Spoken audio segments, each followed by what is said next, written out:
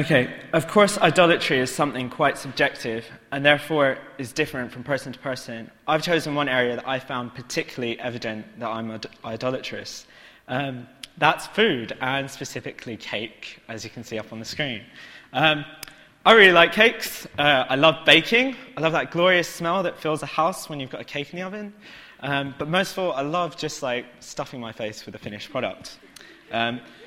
Up on the screen, you can see a couple examples of the most tasty cakes in the world, according to me. I don't know if you've ever tasted them, but they're amazing. For some of you that know me, I love talking about Sweden. I'm half Swedish, and I enjoy the rich culture and traditions that Sweden has, especially one important tradition, fika. There's no perfect translation for fika, but it effectively means a coffee break, and it's more often than not accompanied by one of those cinnamon buns at the top. Now, it's not unusual to have this, a few times a day, this fika, and I must admit, it's nothing that I object to. I'm a student, and when I'm working, my mind starts to drift off, and I feel like taking a break. I think I deserve a bit of cake, maybe. It's so delicious, it's really good, and it's probably good use of my time, so go and, gorge myself a little bit. In other situations, when I'm sitting, trying to write a talk for church, and I feel maybe I need a pleasantly tasting distraction, so I'll just, go and stuff myself a little bit more. Those almond fingers come in handy in that case. The thing is that one isn't really sufficiently satisfying. I've got to have a couple at least, something to keep me going, something to satisfy my taste buds. The point of this, I thought, was, do I ever think about God in the way that I think about food or cake? I have an unquenchable desire to satisfy my tastes, my cravings. But is that for God? Is that for His Word? If I'm honest, paper doesn't taste as good as almond fingers. Does my mind ever just drift from the mundane to how awesome God's love is for me? Or am I more likely to start thinking about cakes and stuff when I'm praying? I've taken the liberty to bring some of those almond fingers along. I hope you'll enjoy them with a cup of tea or coffee afterwards. Harmless in moderation. Enjoy the talk. Thank you very much.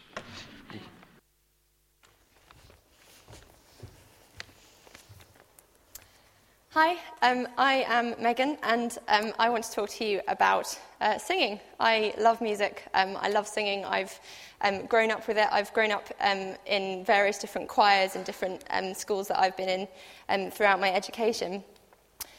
Last year, I started university, and the rock gospel choir at UEA was the very first thing on my list of things that I wanted to get involved in here. And last year, they were kind enough to give me the opportunity to arrange a couple of songs. There was a Christmas one and a separate one, that they let me arrange and conduct.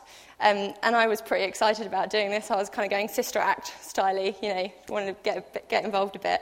And I stood up there and I conducted this choir, and I absolutely loved it. I loved it. First off, the sound of human voices anyway just gives me tingles. Especially like harmonies and stuff. So I asked Alan before I started this, is it okay if I gush for a while? Is that all right? And he's like, yes, gush away. So here I am gushing. I absolutely love it. It gives me tingles. But conducting, right? You are standing there in front of a group of like 20 people, and this massive wall of noise, just beautiful sound, just hits you, and I absolutely love it. I've loved being a part of it this year. And I'm still conducting it, and it's great. And if you're a student, and you've spent 5 minutes talking to me, I probably have tried to rope you in, and I'm not going to stop trying, so come say hi.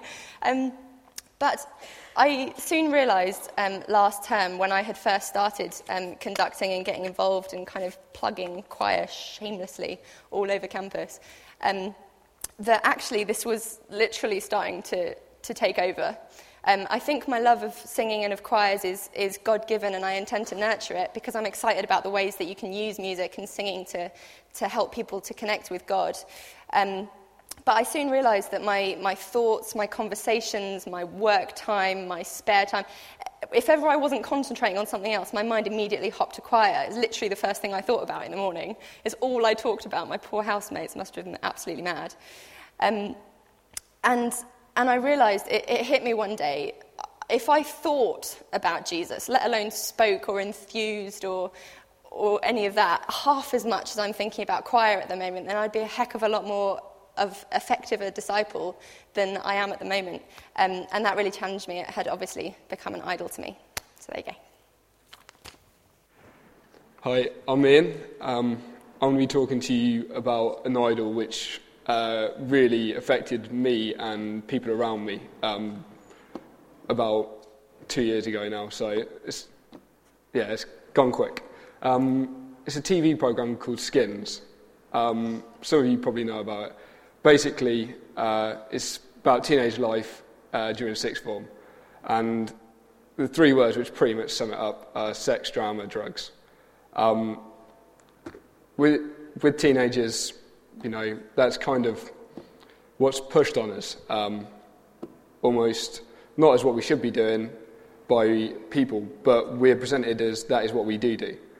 And when we see Skins, we're presented with this reality. This is what teenagers are doing. They're doing everything else that we do. We take part in, they're going to school, they're playing football. It's things that we easily relate to. And, the stories, whilst they're quite far-fetched, it could be someone talking to you about it, and individually you could probably believe them. When they all add up, you think, okay, that's going a bit far. But when we see this representation of teenagers and what we should be doing, what we should want, it becomes something that we have to live up to. It becomes a model for reality. And it presents us with essentially how life should be. This model is something that subconsciously, I think, affected so many people around me. The most obvious example is I'd go to a party and people would be like, oh yeah, this is a Skins party. This party is essentially dedicated to gaining these desires of sex, drama and drugs that Skins forces on us. Forces is quite a strong word. But still, we see this, and this desire for this constant drama really affected many of my friends, and I got caught up in it as well.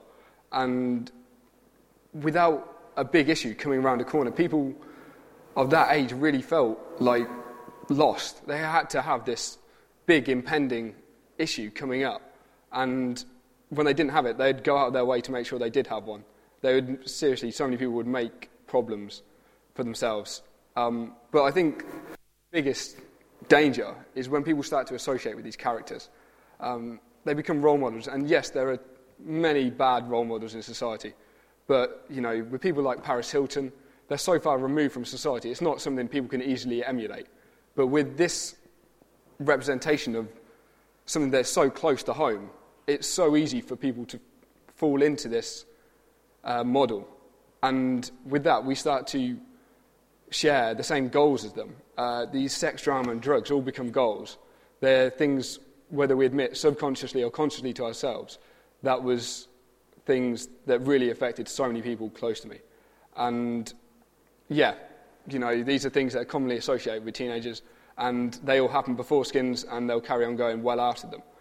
But arguably, from my perspective, Skins provided the desire, the acceptance and the justification for these things. So basically with Skins, it gave an aspiration for those three things I've listed many times. A guide to how we should be living and how to gain these things. And that leads to reality, which no one really wants. Well, thank you to Ian and Megan and Chris. Well, for traditional idolatries reviewed for us, ones we've heard of so many times before: food, sex, drugs, and gospel choir. Would you please turn to Philippians chapter 3 and verse, most of it really, page 1180.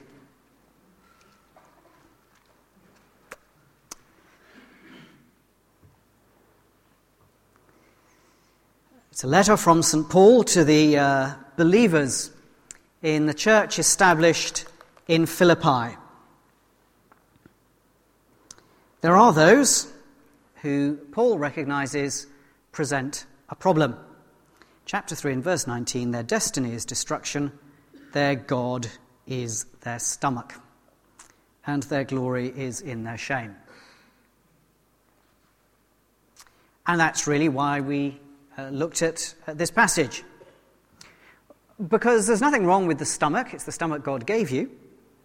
There's a difference between the stomach God gave you and having your stomach as your God.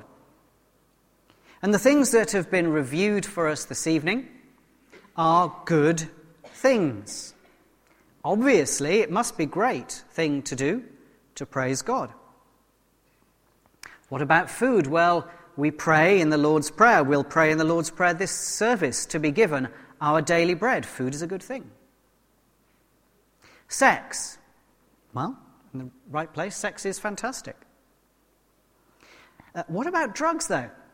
You're probably saying, how is he going to find a good place for drugs? Well, turn back a couple of pages to Ephesians and chapter 5, page 1176.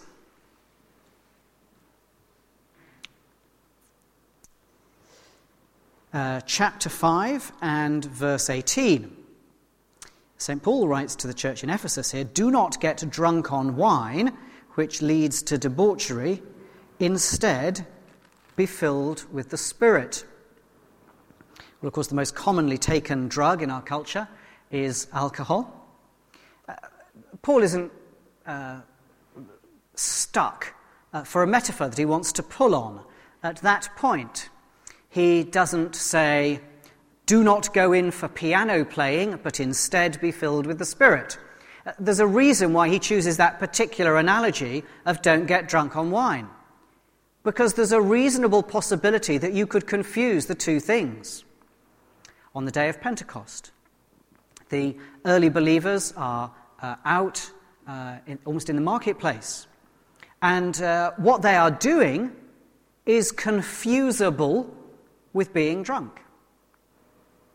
So, drugs may have doubtful value except therapeutically, but the experience of God is theoretically kind of confusable with a druggy kind of experience. There are good things going on here. Nonetheless, if they're taken to the point where their God is their stomach, they're not good at all.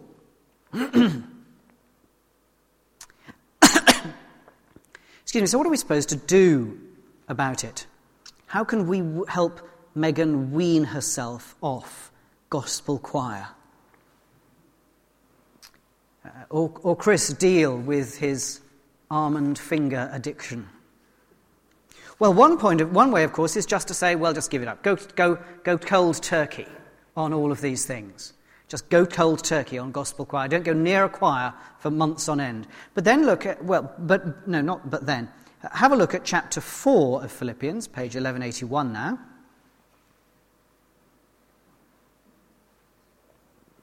And chapter 4, verse 12. Paul says, I know what it is to be in need, and I know what it is to have plenty. I've learned the secret of being content in any and every situation, whether well-fed or hungry, whether living in plenty or in want. Now, I have to tell you, any good Buddhist would be thrilled to write that sentence. That says in one verse all the secret that any good Buddhist would want to tell you about what they call the principle of detachment. It's not that stuff, things, food, drink are bad. It's that you should not treat them in a way any different from if you don't have them. You should simply be detached from the experience. Paul, you'll be glad to know, is not a particularly good Buddhist, and we'll come to qualify that in a moment. But it's an answer that can sometimes be presented as complete. If there are issues that you've got with any of the good things that have been described, sometimes someone can take you to that kind of verse in St. Paul, and really what they mean is something much more Buddhist than wholly Christian. It's quite legitimate for Paul himself at this point to be quite detached. This is out of our regular sequence of preaching. Mostly we've been in John. And because it's out of our sequence, and you may not be familiar with the rest of the letter, I am going to do some dotting around. But if you go to chapter 1 and verse 12, now I want you to know, brothers, that what has happened to me has really served to advance the gospel. As a result, it's become clear throughout the whole palace guard and to everyone else that I am in chains for Christ.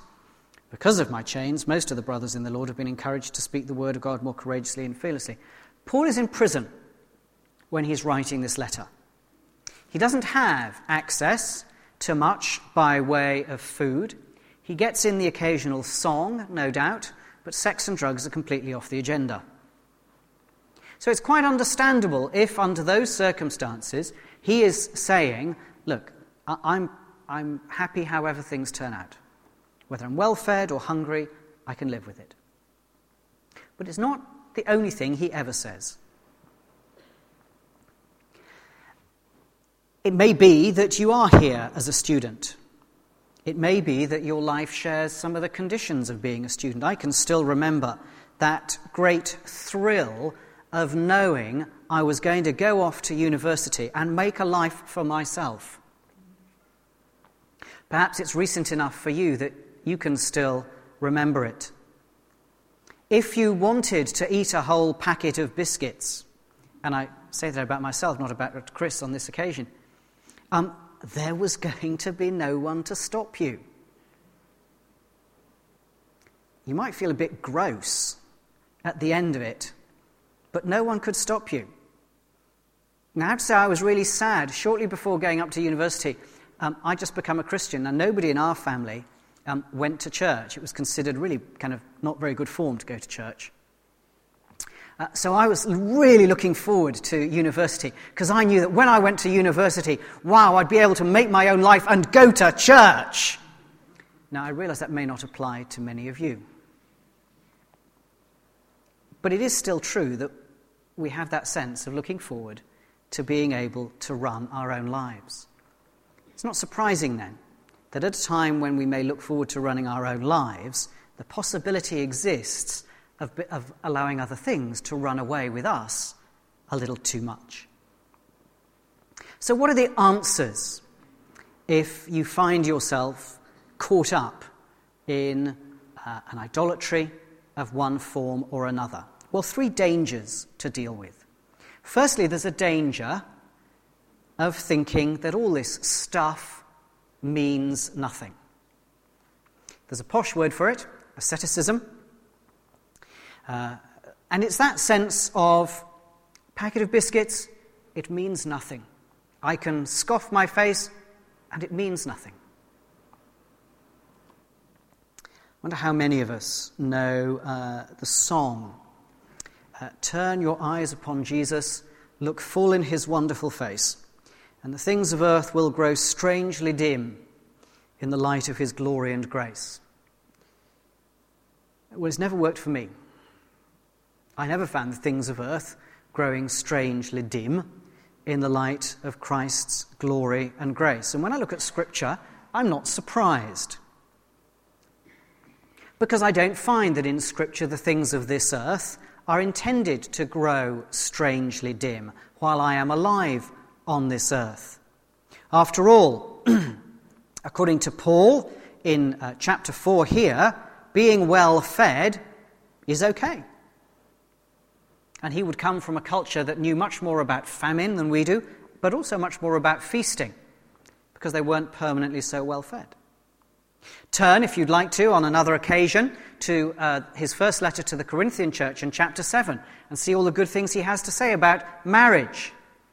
And since that was the only legitimate context in those days for sex, when he's talking about marriage, he's talking about sex. Go to Romans chapter 7 on another occasion and see all the good things he has to say about eating. He's not down on eating at all. And even, I'm not quite sure how to push this, but you can test it yourself, so I'll give you a verse for this one. Go to 2 Corinthians chapter 12 and verse 4. Paul is not on drugs, but he's describing a pretty druggy experience of a person, and we reckon it was probably himself, who was caught up into the third heaven and heard inexpressible things that he was forbidden to utter. Now, I've never really been into mind-altering drugs, particularly. Should I have said particularly?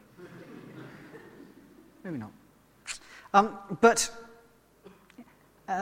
whatever that is, he's describing something that's pretty mind-bending in a druggy kind of a way.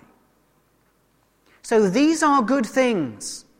And there's no part of the total teaching of Scripture that invites us, if we're caught up in something, to say, well, the only way is just to say, all of that's completely bad, it's nothing, I must move away from that completely for the whole of my life.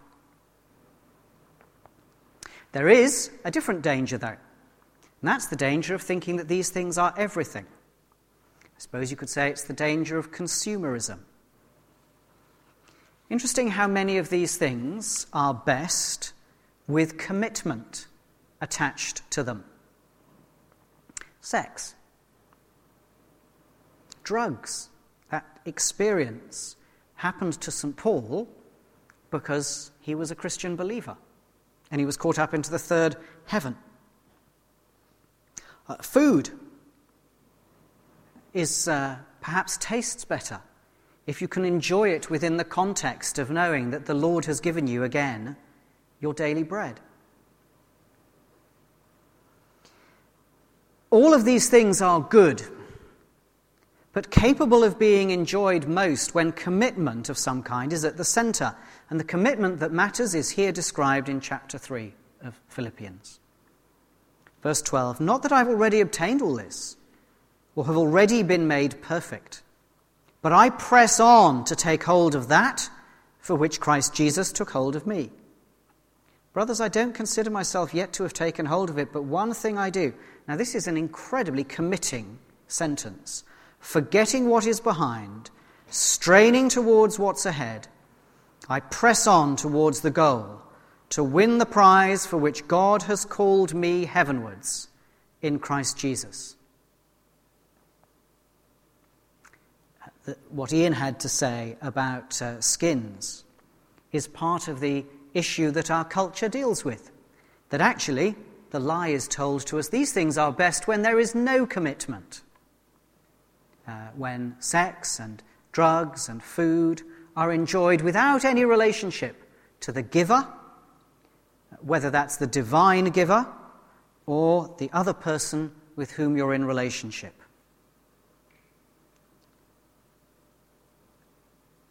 Scripture simply has one thing to say to that. Put commitment at the centre. The third danger is simply the danger of failing. What do you do when you've eaten one packet of biscuits too many? What do you do when you've been to a party and drunk too much again, and you wake up the next morning with the kind of hangover that tells you, I'm never going to do that again, but you know you will? How do you deal with failure when it's a relatively consistent, repeated phenomenon? Well, there are only two ways, aren't there? Either you go back into it, or you pick yourself up and you don't go back there. And it may well be that if that's an issue for you of any kind right now, then you simply need around you others who will be a support. Some of the most powerful Christian witnesses in my own life have been those who I didn't particularly need for my life, but I saw the impact they had on others. I think of a rugby-playing friend of mine who was a teetotaler. Quite difficult being a rugby player at uni as a teetotaler. But he regularly accepted the role that when everyone else was just paralytic at the end of the night, his job would be to see them safely home. And the respect he won for the gospel of Jesus Christ was simply enormous. We fail, and we may need picking up. And the role of others, we may need to find others who can support us faithfully. The real challenge is to live undistracted by these good things. The challenge is to keep them in their place. How could we do that? Well, the answer may be a certain amount of fasting when they're good things. It may be appropriate. Lent is coming for those people who choose to keep that as a particular season, and it may be that if you're a good friend of Chris, you will simply go to him on Ash Wednesday at the beginning of Lent and clear out from his room all the almond fingers you can find. Maybe you can go and visit Megan and simply remove all the sheet music in case it gets her into trouble yet again. Of course, the reality is it's so much more difficult to go onto someone else's websites and check what they're looking at. But there too, there are ways of buddy systems of ensuring that the websites you go onto can be monitored by a friend. And you can come away from those temptations. That's part of the answer, coming away from that particular temptation. And we're told in Scripture, flee from that kind of temptation. But mostly the answer has to be almost what I want to call a variant of that old song. Turn your eyes upon Jesus, look full in his wonderful face, and the things of earth will grow sharply clear in the light of his glory and grace. Because it makes no sense if we depend only on what we see now. Interestingly enough, some of the sharpest of those, well, for me, I suppose, some of the sharpest temptations that came out of what others were speaking of are the ones I see, not skins, but I can watch late-night television if I choose. If we depend only on what we see now, it makes no sense. And what we want, therefore, is a clear and true sight, not of things growing dim, but a clear and true sight of how things stand now with earthly things, but a sight that puts them in an eternal perspective. And that's all I want to do as we finish, just with 3 things from this passage. And we're back now in Philippians 3 if you've been somewhere else. Paul says in verse 10, I want to know Christ and the power of his resurrection and the fellowship of his sharing in his sufferings, becoming like him in his death. What does that mean? It doesn't mean particularly that Paul is saying, I want to be crucified. It certainly doesn't mean that Paul thinks that he, by dying, and he knows as he's in jail in Philippi that he's going to die, he's not saying that I want to pay the price for everyone else's sin. That's not what he means by becoming like Jesus in his death. What he means is, as Jesus gave up his life for others, Paul wants, at the very core of his being, to be a kind of flame that consumes his own self and gives himself for others.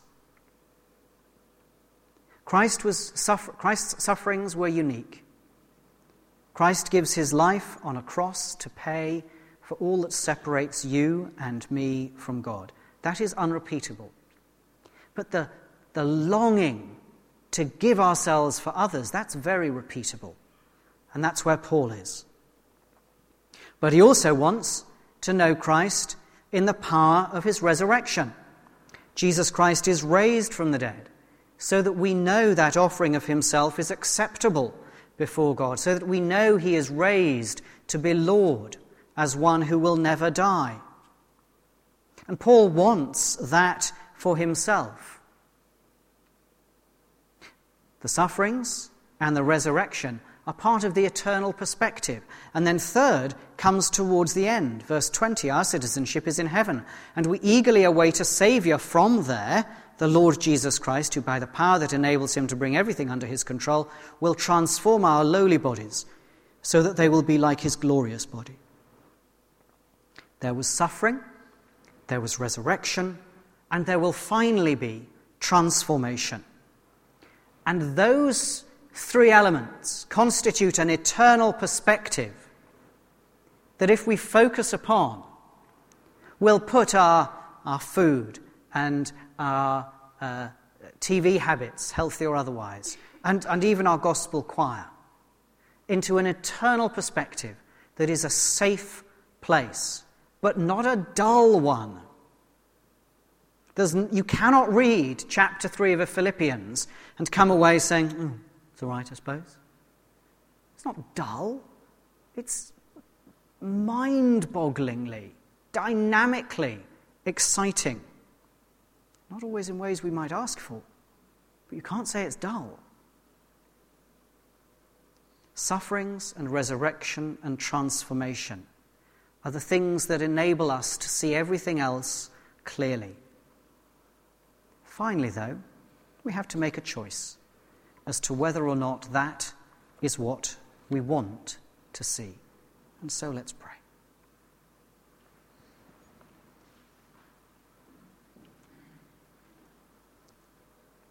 And I want to pray for you.